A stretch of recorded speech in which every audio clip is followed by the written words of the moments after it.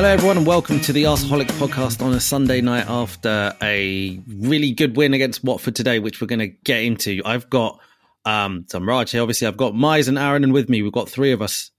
Hello, boys. All right, mate. Good evening. Good evening. You look really puzzled, Aaron, and like you're expecting to dial onto a different call or something. It's been so long. I was like, what do I do? Like, I'm just really excited. I haven't been on for a good few weeks for various reasons, and I'm like, I just can't wait to be back. I've got a lot of thoughts that I'm ready to drop. Well, okay, like we had an agenda and everything. Should we just forget? Should we just forget it? Do you want to I can monologue for the next hour if you want on the state of the world if you want, but no, we'll stick to your agenda.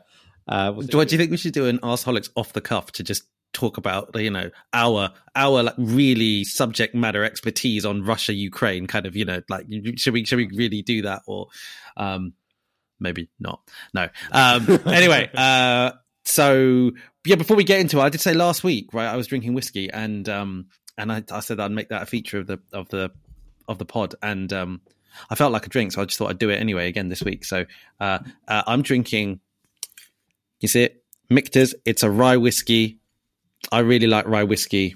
I really recommend it to anyone. I think rye whiskey is a very underrated type of whiskey. Is that what you've done tonight then, Roger? What? The bottle. The bottle's empty. No, I know, but it's a good observation. I do need to order a new one. But if anyone wants to, you have to order. This is not a quest for sponsorship. Has gone to new levels. I know. That's such a dream. That'd be so awesome. But hey, one day we can all pray and hope. But I've been drinking for 4 days straight, as I told you guys. So, because obviously tomorrow I start my new job, so I've been unemployed for 4 weeks, and this has just been a very, very sad moment to have to go back to work. But it is what it is. It is what it is, right? We need to earn money because obviously this podcast doesn't pay us any money. Definitely not. No. Anyway, look, let's talk about football. Brilliant. Look, today it's like every weekend, every game week is super important at this stage of the season. I'm sure you guys agree with me. It's the sort of time of the season now where results are more important than anything. It's more important than performances. It's all about kind of, 3 points, however you get it. But we did win, and we won away from home against Watford, who we have a decent record against. They are a team that is fighting for relegation, but they're a team like, on their day, they can do interesting things. So, look, there's quite a lot to talk about. There's obviously lots of goals today. Let's talk about our overall attacking kind of potential, I guess, attacking output, what we did today. Because it was 3 brilliant goals. I think from a team perspective, I can't remember us scoring this season 3 goals of that quality all in one game. And what did you guys think? Yeah. I really enjoyed it. I mean, obviously, I think that I'm trying not to get carried away, I think is the thing, because you see those goals and you're like, oh, this is it. I think Myers in the WhatsApp group, you're like, we're back. I got a bit excited. Yeah. So I'm trying to like keep it calm and like go, as Mikel says, like go game by game, But when you look at those goals, you're like, okay, I don't think, again, I don't want to go back into like comparing us to like social media fans, but I don't think there's anyone that can now argue that we are not making progress under Mikel Arteta. Because those 3 goals were like, you can see there's a plan. You can see there's a way we try and attack. You can see there's quality both on an individual level and on a team level. And when it comes together like that with Saka, with Ødegaard, with Lacazette, with Martinelli, you can't not be impressed and you can't not be excited.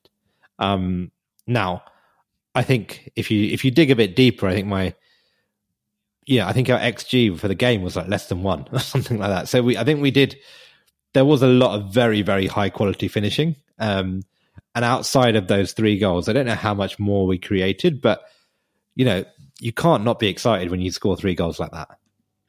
Definitely. And I think the fact that those 3 goals were scored by 3 different players, the 3 that sit behind the striker, and the fact that the striker was so involved, I think in all three, at least two of them, he was involved. If not, did he get 2 assists maybe? I mean, it was one of those, it was a real combined effort. Mize, did you think anyone out of that unit stood out, or is it a point where we need to just take a step back and just applaud the fact that it was a fantastic effort of a growing attacking unit?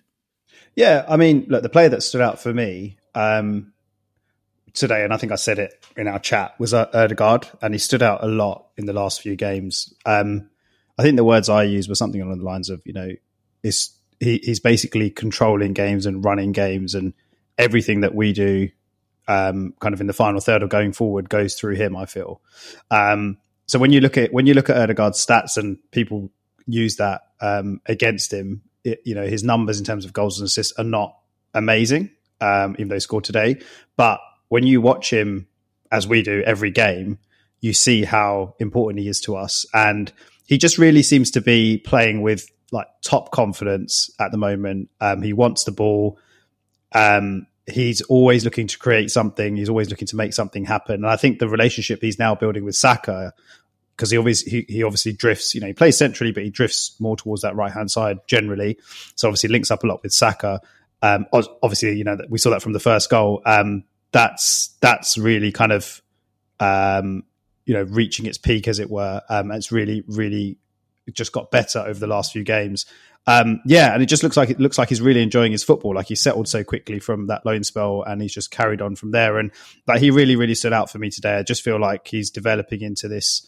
The talent was always there, the potential was always there from however many years ago it was, and now he's kind of doing it week in, week out for us, which is really, really good to see. He's basically made himself undroppable from the team. But yeah, look, I mean, I think all of the front four deserve a mention for all the reasons you guys have just talked about. The goals, there's 2 assists from Laka.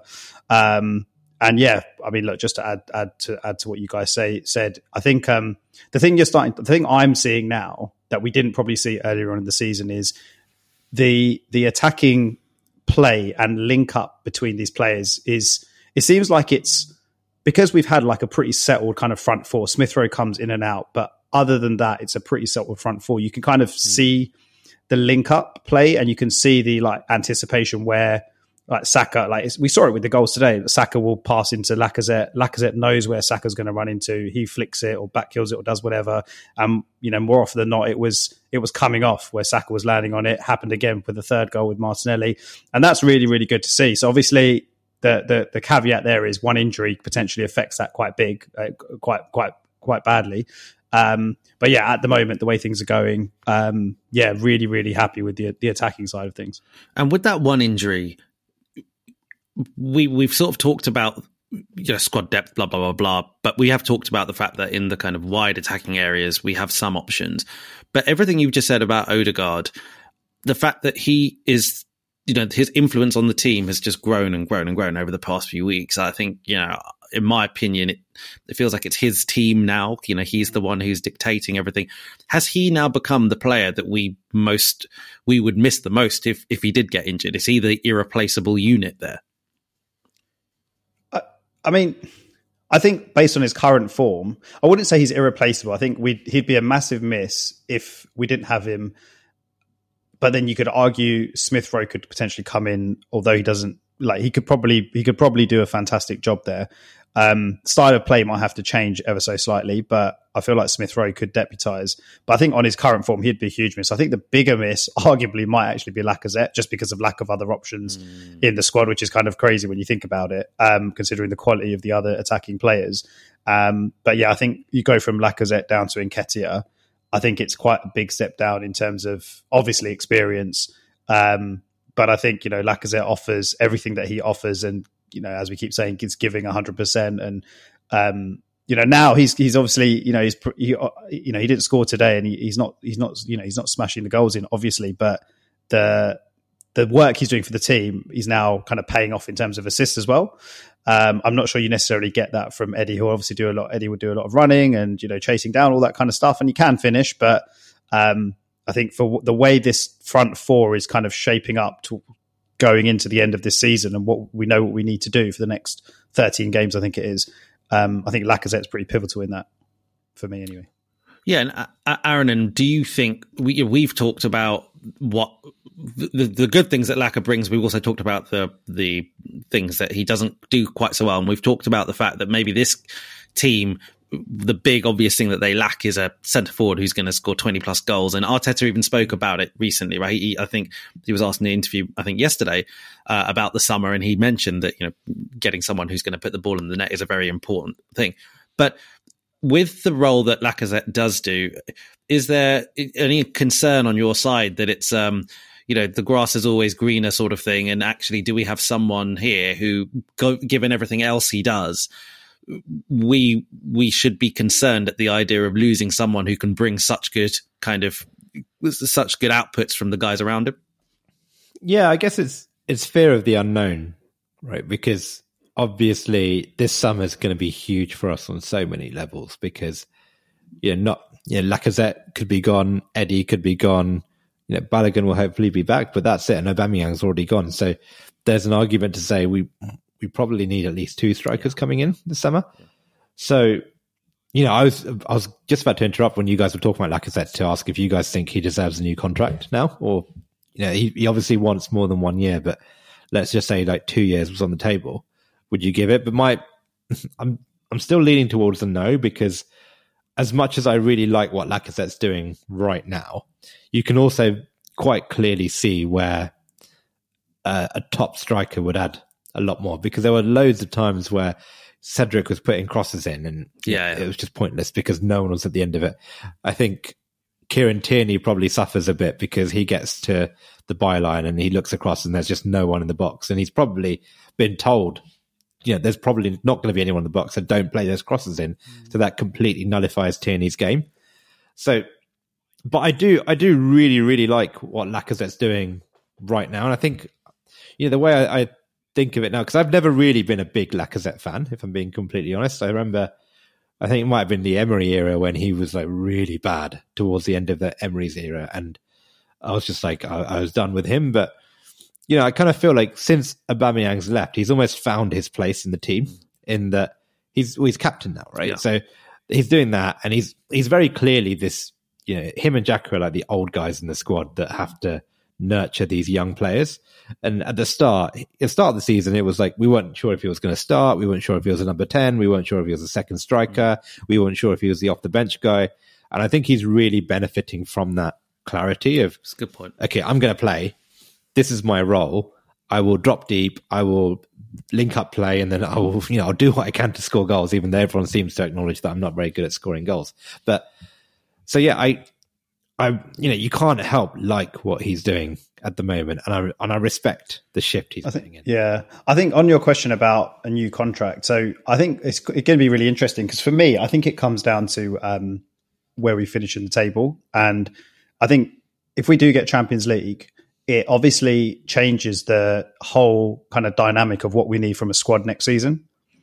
And I think Lacazette in a champion, so say we get Europa League, you can kind of, we've seen it, right? The 3 or 4 years we're in the Europa League, the first 6 games or the group games, you kind of go with a much more youthful team, your backup team, you blood some of the youngsters, all of that kind of thing, and you can we still managed to qualify from the group, and I think finish top every time. I can't remember.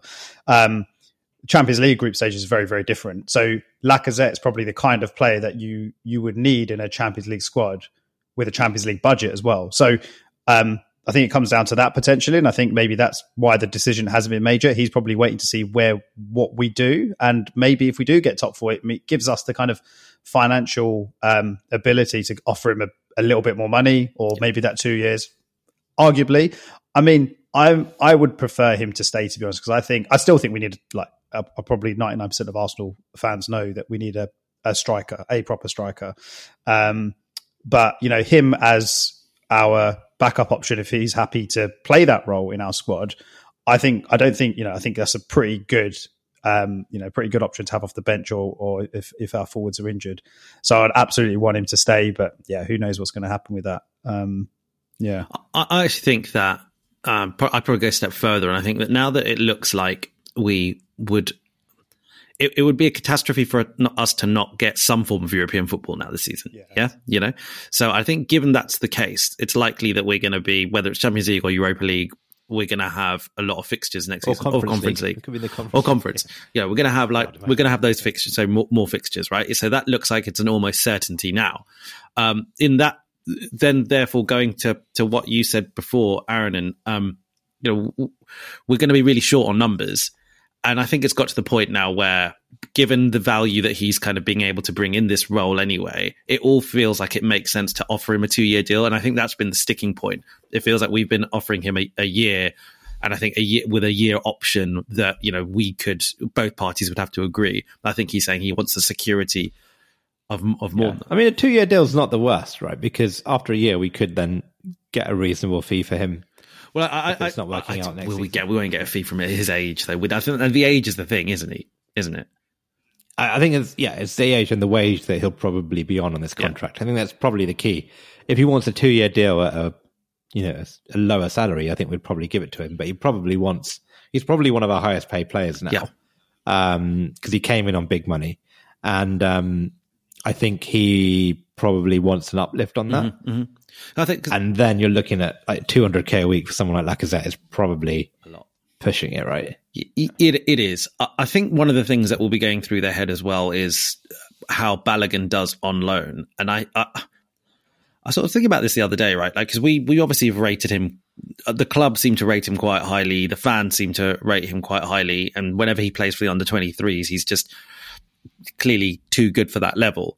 At the same time, he's 20 years old, I think. He's the same age as Broja, who is on loan from Chelsea at Southampton, and Broja is scoring goals in the Premier League, and Balogun is on loan in the Championship and not necessarily banging them in. Look, I'm not saying that means that he's not a good player or anything, but I think maybe we do need to just kind of check ourselves a little bit about our expectations of him and his development.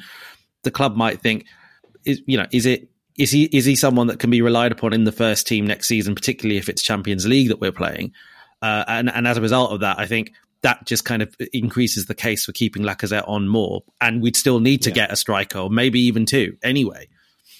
I still think we need two regardless, right? I think even if you keep Lacazette, you get one more striker in and you're playing Champions League or Europa League.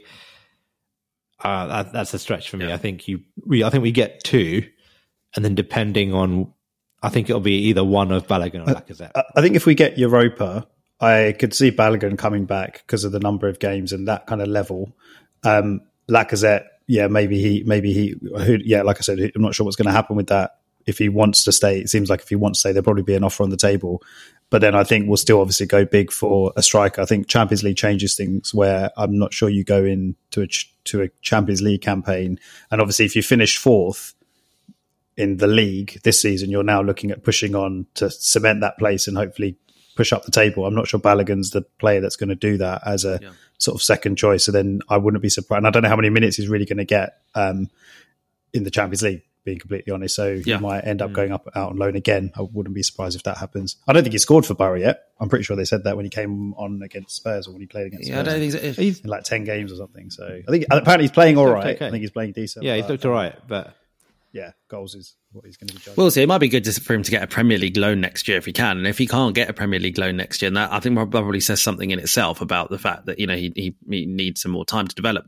But anyway, so I'm sure we'll be talking about Lacazette more and more as the season goes on, and maybe there'll be some more clarity about his contract. But it sounded like it's something that they want to wait for the end of the season to figure out, and whatever that's the sounds. But if we look at the other players, we talked about Odegaard. Martinelli had an interesting game today, I thought, because I thought he was out of that unit was probably the one that was offering the least, and I was hoping that Pepe would come on sooner rather than later in the second half. But then he scored an absolute worldie as well, didn't he? I mean, is this a case where really, these are our best kind of supporting three now? Is it really a case where even if Smith Rowe didn't have COVID, is he resigned to the bench when he comes back, do you think? I think it depends where you play him and where, if you see Smith Rowe as, playing that Odegaard role, you could say what's close to a 10, but it's not really a 10, but it's in that sort of area, then you put Odegaard miles ahead. But Smith Rowe, the thing that's so good about him is he kind of just plays a bit like everywhere at the moment. And you could say he's on the left, but he's not really he gives you something very different to what Martinelli gives you. But the beauty of Martinelli is he can kind of do what he did today, and he offers something. He's a lot more direct in that sense, and he probably occupies defenders in a very different way to something what Smith Rowe would do. So I don't think it's like one or the other in that sense. I do think between now and the end of the season, we'll rotate between Smith Rowe. I don't think Pepe will start. I think Pepe is probably a clear substitute. Okay. But no, I think Smith Rowe will get his run, and he will get goals, and we're gonna have a good problem on our hands, which is saying who do we play out of those three? Four? It's quite interesting, isn't it? Because Smith Rowe seems to have this role in recent months where he's coming off the bench, right? And it's been really successful, where he's obviously seems to be popping up with a goal every time he comes on and is making an impact. So it will be interesting to see how Arteta uses him. I'll be keen to see this like the 4-3-3 option for I don't know. I was going to say Leeds at home, but I guess that situation has changed now with their manager changing, and it's not being Bielsa anymore. But a kind of game where we're expected to go and kind of smash a team. You mean a 4-3-3 with Smith Rowe in midfield? Yeah, Smith Rowe and Odegaard in midfield, and then there's a few options there, right? But I'd be keen to see that in a game. This is the thing, right? I guess at this stage of the season, there's no game that you're kind of expected to win comfortably. But but it would be nice to see that and see kind of how they all play together. I think it's happened a couple of times, but I pretty much agree with what Aaron said, to be honest. Yeah. And Saka was, himself was incredible today. I think he got man of the match. But one thing I wanted to ask you guys was, because I know in the group we're getting very hyped up, etc., etc. Is it still a case though where these guys need to, it's all well and good. I'm playing devil's advocate here, but it's all well and good. It's Watford, and they've got the caliber of some of their players, are the caliber in which it might allow some of our attacking players to do some incredible things like they did today. In your point of view, are they as good as they looked today against Watford, or in terms of if we were playing let's just say we've got Liverpool and we've got Leicester, Liverpool, Villa coming up. I mean, do you expect them to be able to put the same level of performances against those guys? Go on, Aaron. That's a good question. I don't really know. Are they as good as we think they are? I mean, I think Saka and Odegaard right now are top quality. And there was some discussion on social media, and maybe this is one to discuss now, which is outside of like the players from Man City and Liverpool, how many players would you trade for Odegaard and Saka? Like, if you could have any other player that you had to give up Odegaard or give up Saka, who would you trade them for? And well, you guys know my feelings about Saka, right? It's a really hard 750 million. It's a hard question because you've got to take into account the fact that how important they are for us. Therefore, it's skewed. It's not, Well, I think the other thing was like people were saying like actually, even if you look at players like Salah or De Bruyne or Mane, like they're in their late 20s, early 30s. So would you really trade a? Oh no! Oh, in that context, no. Right, absolutely now, not. Like, no. We could get Salah for 2 years, right? And I'm sure Salah is world class, right? But would you rather have Salah for 2 years, maybe even arguing like on his way down, or like at least at his peak, or would you have an improving Saka or an improving Odegaard for the next 8 to 10 years? I think De Bruyne is a bit of a like. Because he's still quite young, isn't he? Well, is he about 27, 20? I consider De Bruyne. So, but I think the original question, which was like even outside of the top two, there aren't many players, and maybe this is us getting carried away just after we've won 4 in a row, but there aren't many players in the world that I would trade for those two. So are they as good as we think they are? I think yeah, they are. I think they would. I reckon like fans of other teams were watching that game today and watching those 3 goals, and I think a lot of them were like, "Wow, this is very, very impressive." Yeah, I think to add to that, like I pretty much agree. I mean, I think like comparing them to other players in the world, I know I was thinking of some names. There's probably a few names that if I thought about it hard enough, that I'd be like, very strongly considered to swap. Okay, outside of those like the Haalands and okay, fine, okay, yeah. I love how you're continuously conditioning your question. Okay, except that guy. We've got to be realistic. No, I think I know what you're getting at. Yeah. And I think it's fair. And I think that, listen, to be honest, right, just forget our opinion. Just look at what the table says. Right, we're pretty close to Chelsea in third. And, we're talking about Chelsea, Liverpool, Man City are incredible teams who, compete for the Champions League.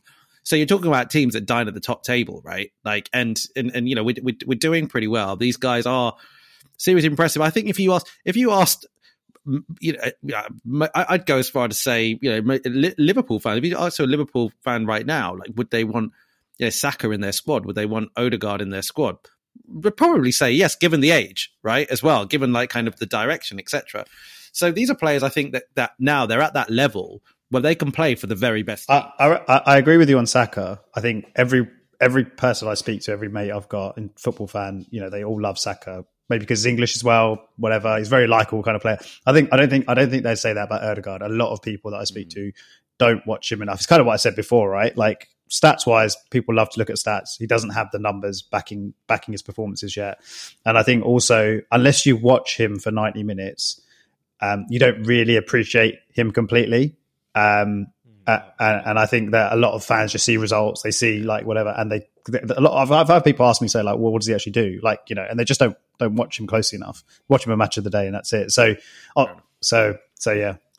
I'm going to move on from this because I think there's a few more things that I think would be really good to talk about, and we probably don't have 2 hours. So, and I think we're going to talk about this. The more and more we win games, the more and more this discussion is going to happen, right? Like, because ultimately those players are going to be crucial to any good thing that we do. But let's talk about like maybe some of the things that didn't go well today, because we did concede 2 goals against Watford. The first, it was an incredible finish. It was an incredible overhead kick. But still, whatever the case, defensively, I personally didn't believe it was a very assured performance. And we've had many times this season where our defense has bailed out our attack. And today, it was the opposite to me. That's what it felt like anyway. I mean, Aaron, what did you think about the defensive display on a whole? And, if you want to kind of reference some of the goals in that, but if not, feel free. I mean, what was your assessment? So the kind of takeaway that I got from it was almost like, I think Arteta even got a bit carried away towards the end. Like, because, back, I think 4 or 5 games ago, if we went 3-1 up, Arteta would bring on like El Neni, or he'd bring on someone to like, or even bring on Rob Holding to be like, right, that's enough. This is good. But we were playing so well at that point. He was just like, yeah, I'm going to bring on Pepe. I'm going to bring on Eddie Nketiah. We're going to score more goals. We're going to go 4, 5, 6.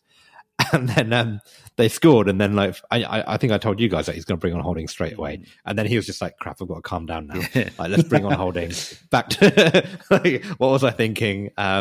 Let's not get carried away. And so the way I've always looked at us, and like before today, was we are traditionally a bit more of a defense first team, that once we have that solid defense, we then build an attack around that defense to say, this is how we will defend. And then we will do our best outside of that to score goals. But what it felt like today was it was the other way around. It's like, we're going to attack and, we'll figure out defending. Wenger years somehow. Throwback, is it? Yeah. And I was really surprised because that's so unlike Mikel Arteta. And I think he commented after in the post-match that he wasn't very happy with the way we played in terms of how we set up. And I saw a few journalists saying that he was constantly having a go at like Gabriel and Odegaard for some reason in terms of our stability and structure. And the one thing I noticed, which was very different, was Xhaka's positioning throughout the game was just like... I'm not tactical enough to figure out exactly what he was doing, but it just didn't look right to me because he was playing quite far forward. And then when he did get back, he was quite clumsy at times. And I think actually for both goals, you could probably argue he had a role to play, because that first one, he was on the left side and he let the runner, I can't remember who put the cross in, but pull the overlap in. And then the second goal, Myers, I think you pointed out in our chat that he gave the ball away. Yeah. Before by playing a crazy crossfield pass. So yeah, I don't think the back four themselves were pretty poor. I think Cedric was, a bit up and down in terms of he gave the ball away, but I thought generally they were okay. But just the structure of the team, the setup of the team, we just looked really, really open, and that was a bit concerning because Dennis had a couple of good chances. You could argue they probably had more chances than we did overall. We had some kind of better quality ones and maybe some decent openings, but they could have easily come away with that game with a point. Yeah, the stats suggest that actually we had more shots, but I would agree with you that it felt like if we think about the good chances outside of the goals, the good chances, it felt like they did fall to Watford. And a lot was made on when people were analysing the game in the background, a lot was made about the success that Watford seemed to have coming down our left hand side. So that's Tierney's side. Now I know you've got some thoughts on him defensively. That just one thing I'd like to throw in there. A number of people have also commented, I saw through Twitter, that actually it's a bit of a red herring that the issues are coming down the left-hand side to point at Tierney. Actually, it's because of the instability that taking Tomiyasu out of the team and replacing Tomiyasu with Cedric. There's a kind of like a knock-on effect there around how everyone has to position themselves and everyone has to play, because Cedric is he gets forward more. Tomiyasu is more kind of, he sits back more, and that has a knock-on effect to the left-hand side. Yeah. So just throwing that in there, I mean, do you think that there is something of a concern at all around that left-hand side, or or any thoughts? Yeah, I mean, look, like I said, like you touched on, right? I've said it before, I think, to you guys. Like, I love Kieran Tierney, as every Arsenal fan does, and everything about him, the passion that he shows. He's great going forward, the crossing, all of that. I love all of it. I do feel like he is a bit susceptible at the back. I feel like one-on-one against a good quality like attacking player or winger, I think he gets done more often than we realise or we actually take notice of. And I think he kind of gets away with it a little bit because he's Kieran Tierney, because he's a very liked player, because he's this like Scottish hard man kind of thing and all of that. And he obviously, like I said, gives us a lot going forward. I'm not saying that necessarily happened today, and I wouldn't really I don't think I've watched like enough of the like post-match stuff or had a look at the game since the game finished to understand why specifically the left-hand side was like a problem for us. That point you made about Cedric's quite interesting, because I haven't seen any of that, so I hadn't really considered that. But yeah, like I think that's just more of a general thing with Tierney. Like I do feel like he doesn't close down crosses quickly enough, and yeah, I think he can get beaten quite a lot. I think we haven't seen it so much purely because of the quality of play that he's come against, like in the last couple of games. So it's a slight concern, but it's not a massive. It's not like I'm saying I'd want like Tavares to come into the team, for example. It's not that kind of level. Yeah, it was a bit of a weird one. The other defensive kind of problem, I guess you could say, I saw today was Ramsdale was a bit iffy today as well. Distribution and kind of decision making was a bit dodgy, which I guess I think the way that he started his season when he came into the team and how good he's been, I think it was kind of like normal and natural based on his experience level and his age. He's still kind of. He's very, very, very young for a Premier League goalkeeper, right? Very young. At a big club. So you kind of forgive him for that. And I'm sure that will all get addressed as part of his kind of development. It just hopefully sort of doesn't cost us. It hasn't cost us yet. But yeah, that was another thing that obviously everyone picked up on. And yeah, I'm sure he's aware of it. So I agree with his distribution there were a couple of instances where he made a poor execution of a pass and it nearly cost us. But Aaron, and when you look at some of the other goalkeepers, the top ball playing goalkeepers in the Premier League, and I'm thinking about Alisson and Ederson, it's something that often in games they have blunders, they have errors. Yeah. Is it something that we just have to? Yeah, and is that it? Does it come down to that? Do you think that we just as Arsenal fans need to accept that if we're going to have a keeper who plays, who plays with his feet the way that Aaron Ramsdale does and is actually really effective at doing it, do we have to accept that sometimes these games are going to happen and we can't get too concerned about it? Yeah, I mean, if he's doing it every game, and there was that moment where I think he came out and he gave the ball away, and He was way off his line, and thankfully Watford couldn't take advantage. I mean, if he's doing that every game, then I think someone might need to have a word. But yeah, on average, this is a guy who, yeah, it's almost like if you've got a number 10 in your team, you don't want him playing the simple, easy passes all the time. You want him playing those risky through balls that, 60, 70% of the time don't make it to their man. But when it does make it to their man, then they're through on goal. It's that kind of thing that you want. You want a goalkeeper to figure out, when can I take a risk? When can I play a short pass? And when do I go long? When do I, try and play out from the back? Yeah. And you need someone at this level who can kind of do everything. Yeah. Because it's not just, you have a game where you try and build up from the back, but there are going to be situations in the game where actually you're under the cosh and you say, right, I'm just going to go long for the next 10 minutes. And you need someone who can kick long. Or say, like, okay, they're throwing crosses in the box. I'm going to need to come out and deal with these crosses. So, yeah, I mean, look, I think he has got a bit lucky that we haven't really been punished too far. Although, I mean, look, you look against Wolves.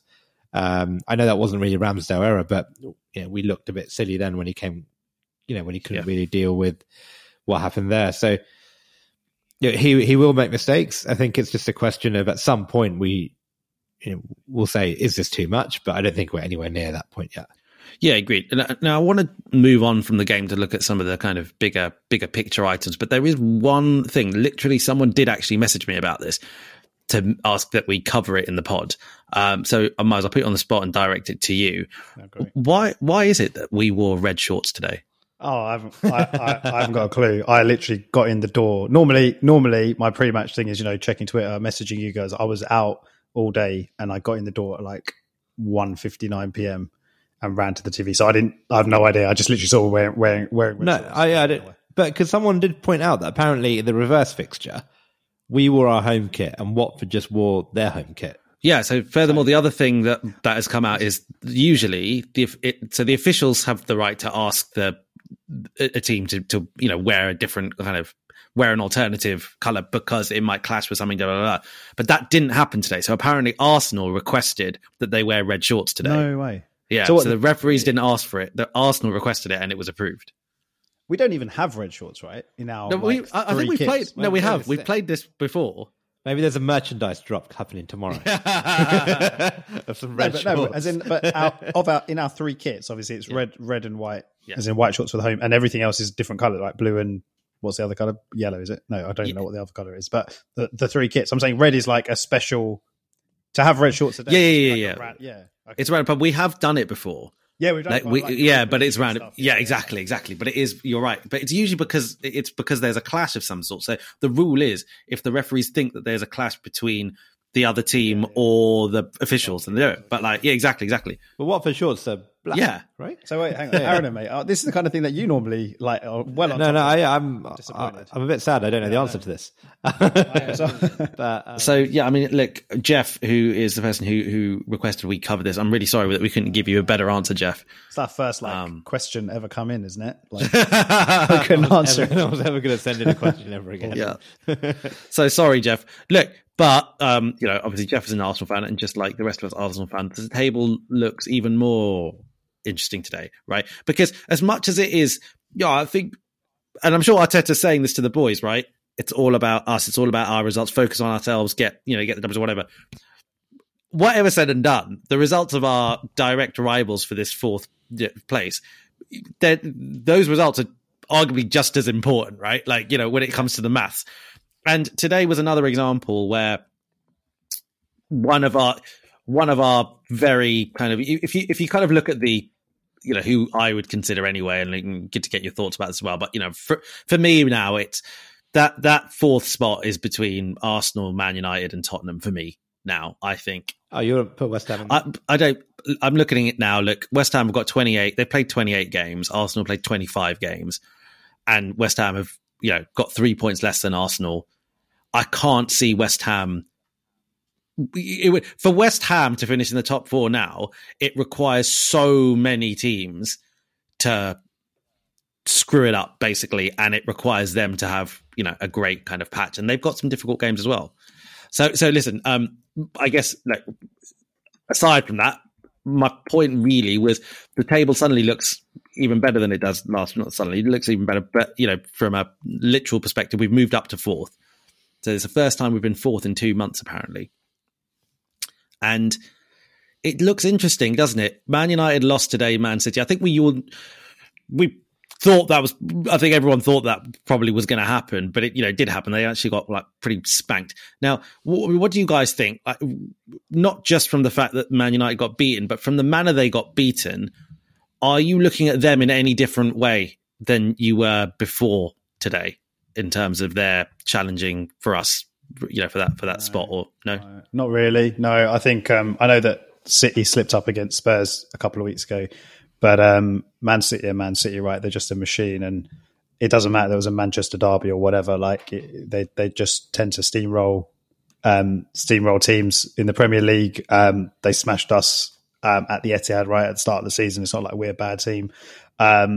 So yeah, and I'm not really surprised at the result. I don't think anyone is, to be honest. Man United are in a bit of a weird part. I don't know what, a weird stage in terms of them as a club and them as a team. No permanent manager, all of that. So, but at the end of the day, I don't think it changes my kind of perception of Man United in terms of how I think they'll do for the rest of the season, because I've kept saying it. They've got so many good players, even though they don't, have a way of playing, and their team sort of seems to be in, I wouldn't say disarray. That's not the right word, but it's a little bit all over the place, isn't it? And you don't really know what's going on with them at the moment. But they will still pick up results. They've still got players that will get them wins and get them goals. So yeah, I probably agree with you, Raj. I hadn't looked at the table really, really closely, but yeah, when you look at where West Ham are, I think it's going to be a pretty tough ask for them. Man United, I think, will be there. And yeah, probably Tottenham, but Tottenham are the ones that I feel like are more likely to fall away than Man United. Oh, really? I think so. I would say if I was saying the one team I'm still the most worried about is Spurs. Yeah, I would agree with that. In terms, although Man United, I'm with you, Miles. I think Man United have enough individual quality. On any day, Ronaldo can turn up and win them a game single-handedly. They've got players like Sancho, Pogba, Fernandes, Fernandes, and all of the. Maybe that's Man United's problem, which is on any random given day they all turn up. Right. The problem is figuring out when they turn up and when they don't turn up, and how to get them all to turn up at the same time. But Spurs, I don't know. I think Spurs, Conte, they just. Yeah, I think they've got enough as well. Maybe they've got a much more they've got a plan, right? Their thing is Son and Kane. I know Kulusevski's come in now, but I still think their plan is Son and Kane. It's a very good plan, and it will work more days than it doesn't work. And that's what I really worry about. I think the thing I worry about more is us and our ability to just get through this, because, I know we're fourth now, but I think one of you guys said we have 13 games left, right? So. That's a long, long time. And, we mentioned this earlier, but one injury and we could crumble very, very quickly. We've put ourselves in a situation, though, right, where ultimately, yes, you're right. We have the capability of losing a number of games, but we've sort of put ourselves in a situation where other teams still have to take advantage of that. And other teams still have got tough games. And it's a bit frustrating that our games against, for example, Tottenham and Chelsea haven't been scheduled yet. So we don't know when they are. And there's a big theory that the studios are there trying to pluck a date that looks good in terms of kind of drama. Yeah. But there are some other teams who haven't got games. I think I want to say Spurs Liverpool hasn't been scheduled yet either. There are some tough games here and there. I just very quickly want to touch on something about Man United, because I think you guys are right in the sense that I think, when Man United played us, it was a very good example of how, at the end of the day, I think Rangnick had just come in, or was just about to come in. Yeah, I think he hadn't quite come in yet. I think, was it Fletcher or Carrick or whoever it was Carrick was there. So it was basically as far as a plan goes, there probably wasn't that much. But, when you've got that kind of talent on the pitch, then they can kind of just, someone can do something brilliant and you can still win games. So my concern was actually that what happened against us could just happen way more regularly, regardless of whether they had a plan. But what do you guys think about all these rumours, reports that there's all kinds of dressing room unrest going on at United? Because surely if something's going to affect the ability for individual players to do something, it's dressing room unrest, right? Like we're seeing today one of those players that I think we're referring to, Cristiano Ronaldo, some of that, unique individual talent. Allegedly, Rangnick saying that he was injured and he's dropped. His sister has apparently on social media come out and said, no, absolutely, he's not injured. He was available to play. Rangnick's dropped him. This is a disgrace. There's all these other things that are going on in the background, apparently, about how he is trying to almost lead a tactical kind of revolt behind the scenes about playing two up top. And there's apparently issues with Maguire's captaincy and Ronaldo, having issues with that and all kinds of... I mean, could that be their downfall? Maybe. I mean, I think with Man United I honestly think they just need to start again with their team. I mean, they've spent 1.2 billion over 10 years, Aaron. And they've done it wrong. Yeah, no, they. This is the thing. They basically need to do what we did and have 2 or 3 really bad seasons where they realise that this isn't working. Wasn't that Solskjaer though? Wasn't that the plan? Yeah, well, that's the thing. But they did that. Maybe they've done that bit, but they still haven't been like, okay, we need to start. I agree with you, but I'm sort of looking. I'm playing devil's advocate.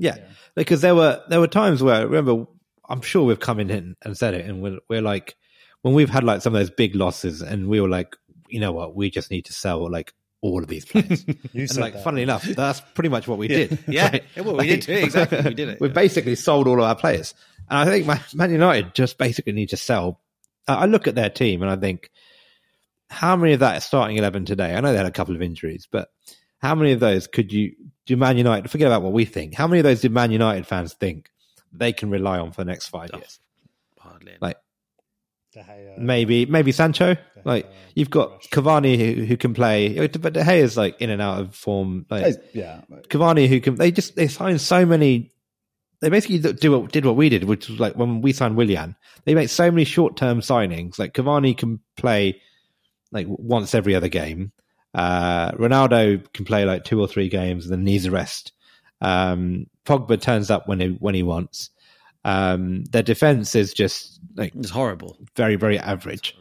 De Gea picks and chooses when he wants to turn up and like goes from world class to terrible. He might be injured after today, by the way. De Gea. So I don't know if you saw on the 4th goal. I think he turned his ankle. I don't know if he was play acting, but it looked like it was painful. But anyway, carry on. Sorry. And I just think I think Man United can still keep doing what they're doing. They could probably get another 4th place here and there, but they'll never go on beyond that 4th place and be able to really challenge City, Chelsea and Liverpool, which is what they really want to do and what they should be doing given how much they've spent, unless they actually just rip it up and start again, because they keep doing these incremental fixes and there's just... So Aaron, they're just a bit broken. I was going to ask you then, so do you think that based on everything you said and kind of you've just like trashed Man United, and I hope loads of Man United fans listen to this, all our mates that we've got Man United fans hopefully listening to this and start messaging you, but separate to that, do you does that, so based on what you're saying then, are you saying that if we don't finish above Man United we've failed this season? No, because I think my point is Man United they've spent so much money that eventually they could just get lucky, and for 7 or 8 crucial games they could turn up. Those players could turn up. But I think my point is, I don't see them ever finishing higher than 4th if they carry on like this. Like at their peak, when everything goes well, they spent £1 billion. 1.2 billion pounds. They will finish 4th. And if that's okay for them, then fine. But I think Man United fans will probably tell you that they want more. And the only way they will get more is if they really like start again, and they don't have to do what we're doing with young players, but they have to go and say, right, these are the 3 players we want to build around, and we want to get players in to complement them. What they shouldn't be doing is, chasing Sancho for a year and a half, and then not playing him for half a season when they get him, and playing Ronaldo because City wanted him, and getting Cavani in because they had no strikers, and then he's not fully able to lead the line for a whole season. So as much as we have been through some difficult times, I can see the tough decisions we've made and some of these long-term decisions actually now starting to pay off. So yeah, I mean, I think, I hope they don't do this because the longer they don't go fixing it, the better it is for us. But no, but you're right. I think to go back to your question, Miles, I would be disappointed if we finished below Man United because of, even though I do think they could finish fourth, I still think we've got better. We're a better team than they are. Honestly, I do think that. Yeah.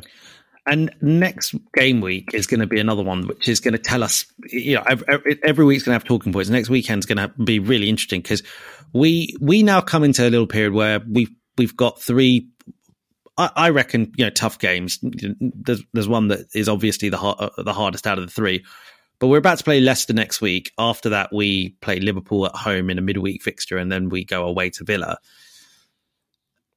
This weekend, though, when we're playing Leicester, United are also playing Spurs.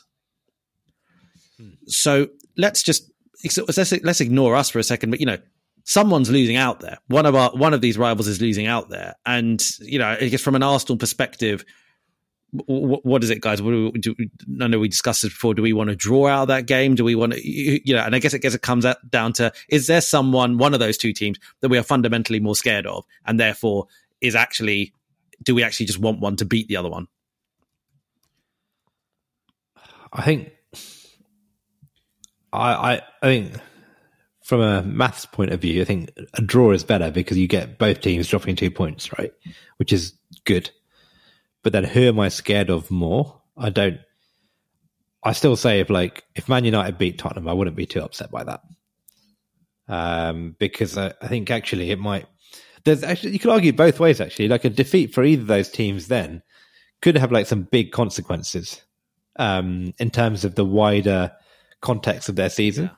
Because at that point, I guess, I don't know when Man United play Champions League, but maybe Man United might be out of the Champions League by then. So then if they lose that, then that's a big blow to their season. Spurs, they just seem to drop points here and there quite regularly. And, I think the worry there is that if they win, then that's a little bit of momentum for them. Yeah. And actually, we're probably better off with them we'll just keep going with this stop-start where they just continue to doubt themselves, and Conte will just continue to trash Spurs every interview he does. So I think the best outcome is a draw, but I wouldn't be too upset with a Man United win. Yeah, so I'm the same. I'm actually veering now.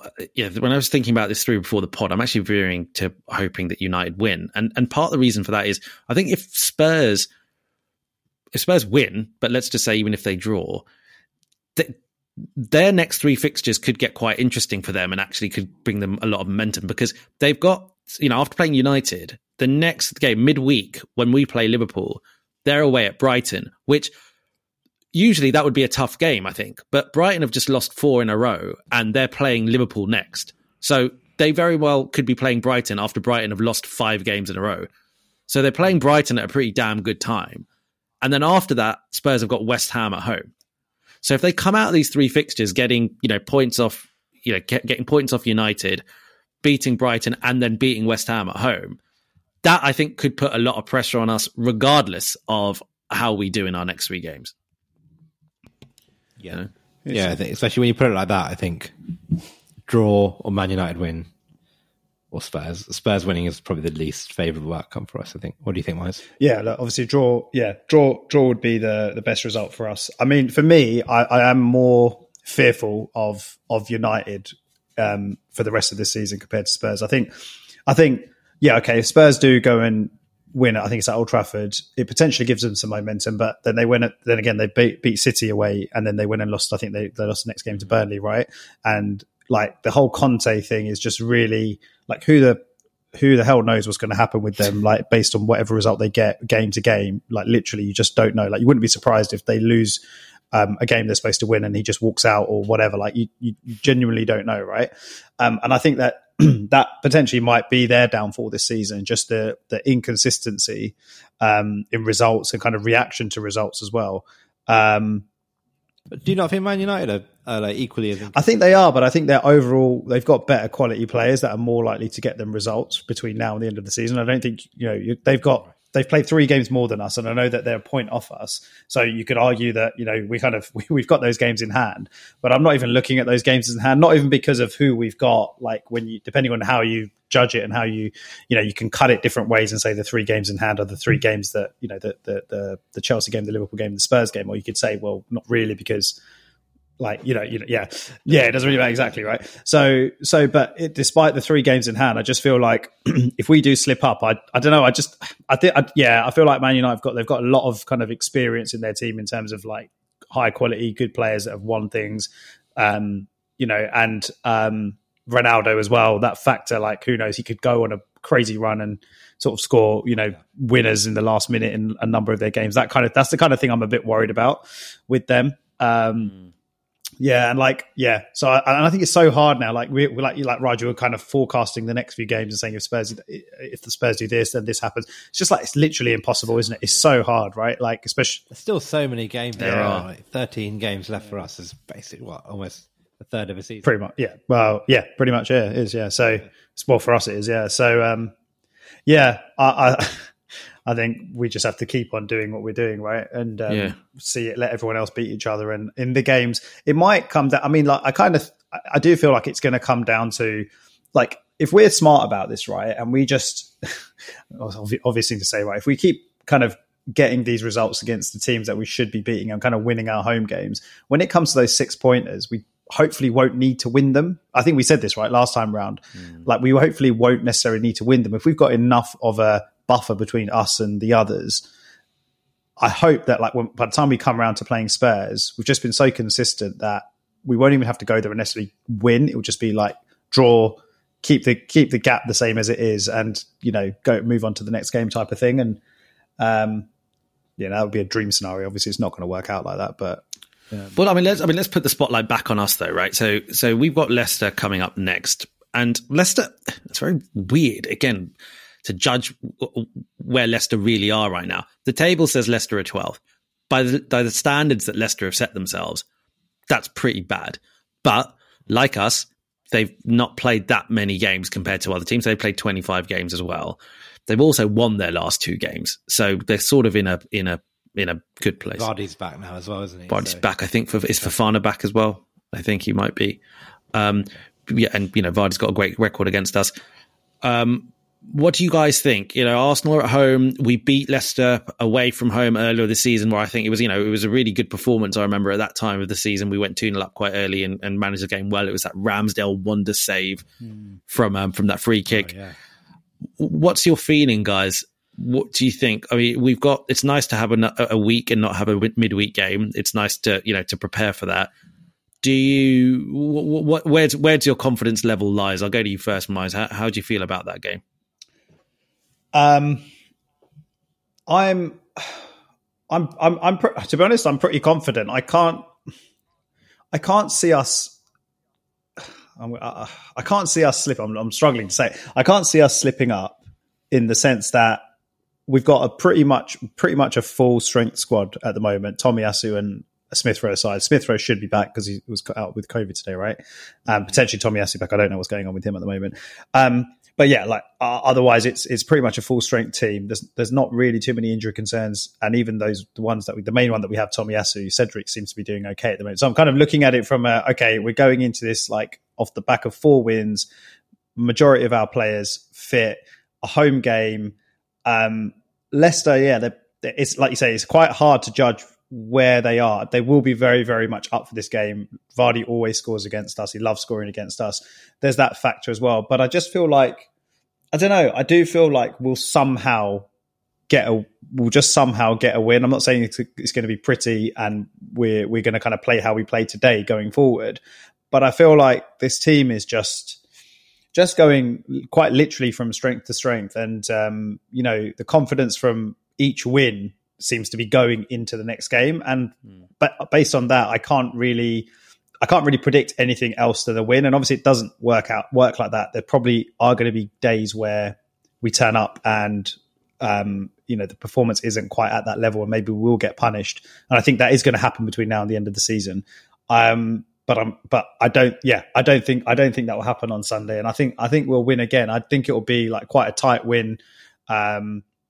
And but I think like the front three, the front four playing so well at the moment. Like, they could just pretty much take apart anyone. So I go into it with full confidence, and I think I think we'll win by like the odd goal. What do you think, Aaron? And do you agree? Yeah, I am confident. That's a bit worrying where I'm confident, because usually when I think we'll win, we never do. Liverpool have won 5 games out of 5. Outside of that, there are 2 teams who have won 4 and drawn 1.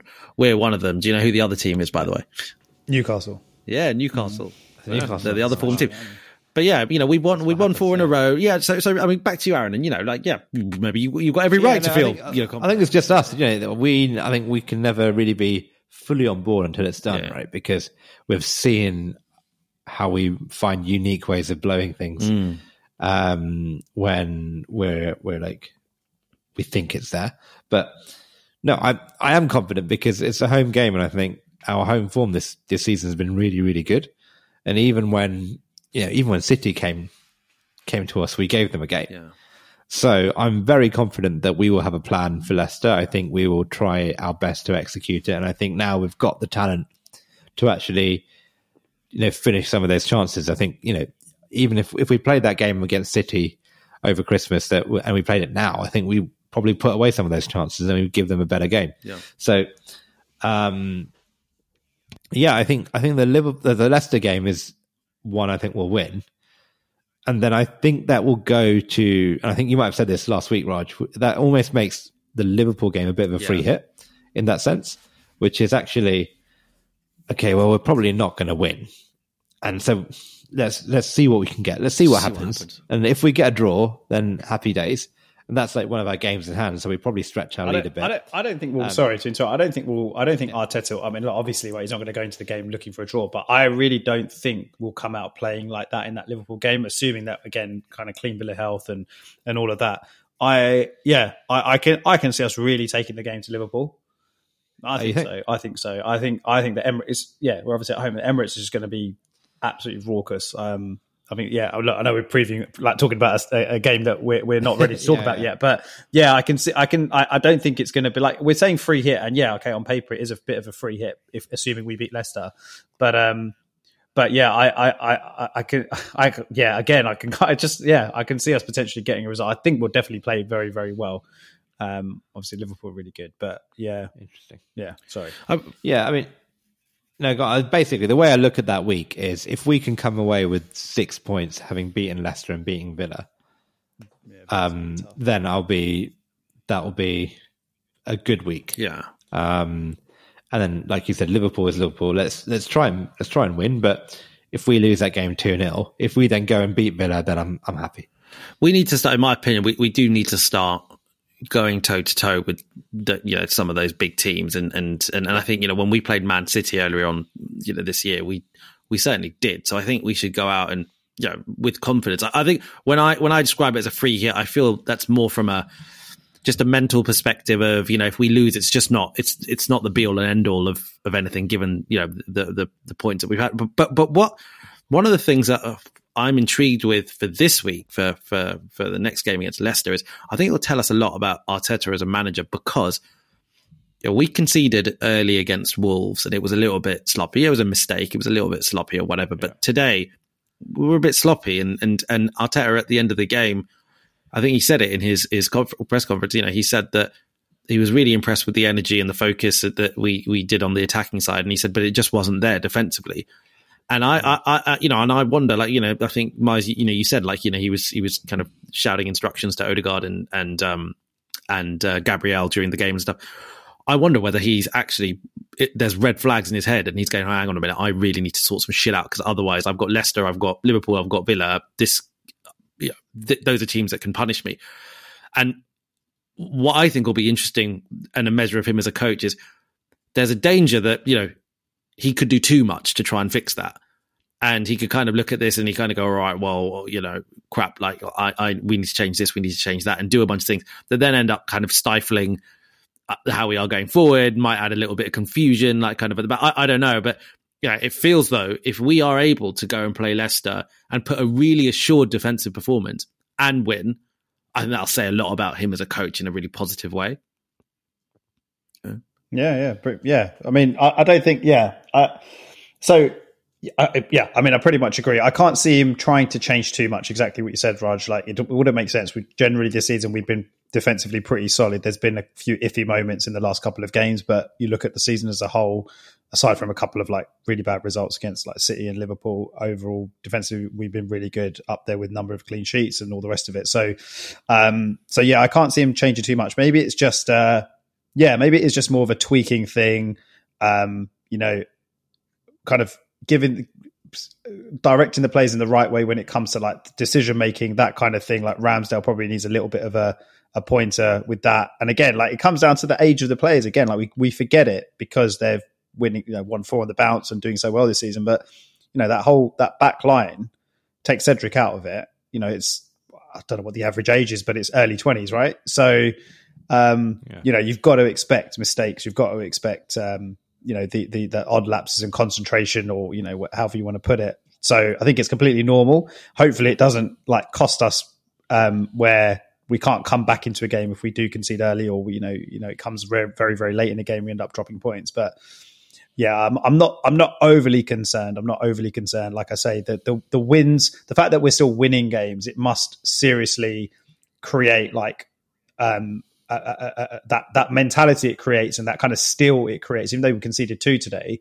the steel it must create within the team as a whole and the group as a whole. They come in tomorrow morning, the training ground, and that kind of it's like, okay, we won again kind of thing, and that buoyancy they get from it, like that must be massive going into the next game. And so maybe it's just a couple of kind of tactical tweaks, and maybe a couple of okay, pull Ben White aside and talk to him like about whatever, that kind of thing. But I don't think anything major will change. I think he'll just tell Xhaka to like just chill out and I thought you were going to say he's going to tell Xhaka to like fuck off. No, he might do, but no, I think whatever's like, we're not super like in-depth tactical experts, but whatever he was doing today, it just looked like he was almost playing as a bit like a number 8 in that sense, where he's attacking, trying to build up play and play a bigger role in the attacks. I think what he might do is say, actually, no, you just sit alongside Thomas Partey and just cover Kieran Tierney on that left-hand side and just don't, just sit. So it might be something as simple as that, which is right. Okay, well, against Watford you can go up, but actually against Leicester and Liverpool you sit back. Yeah. Well, look, whatever he does, I hope he gets it right. And obviously, it's a huge game. And I think, guys, we'll wrap it there today. It's always great to end the week with an Arsenal win, and we did that, and it looks good. And let's just cross everything that we can that it continues this way. But Aaron, it was good to have you back, my friend. Thank you. Good to be back. Did you enjoy did you get everything out that you wanted to? Is there anything that you wanted? Largely. Okay. No, yeah, we explored most things. Okay. Sorry. Yeah, I'm really upset that I missed the Wolves one, because I prepared a lot. You could do a solo monologue like on your own, separate episode. A week on how I feel about the Wolves game. But no, it's been good, and I will see you boys Sunday, right? The Emirates on Sunday. Yeah, absolutely. Can't wait. All right, boys. Have a nice night. Thank you, everyone, for joining us. See you later. Cheers, guys. See ya. See ya. Bye.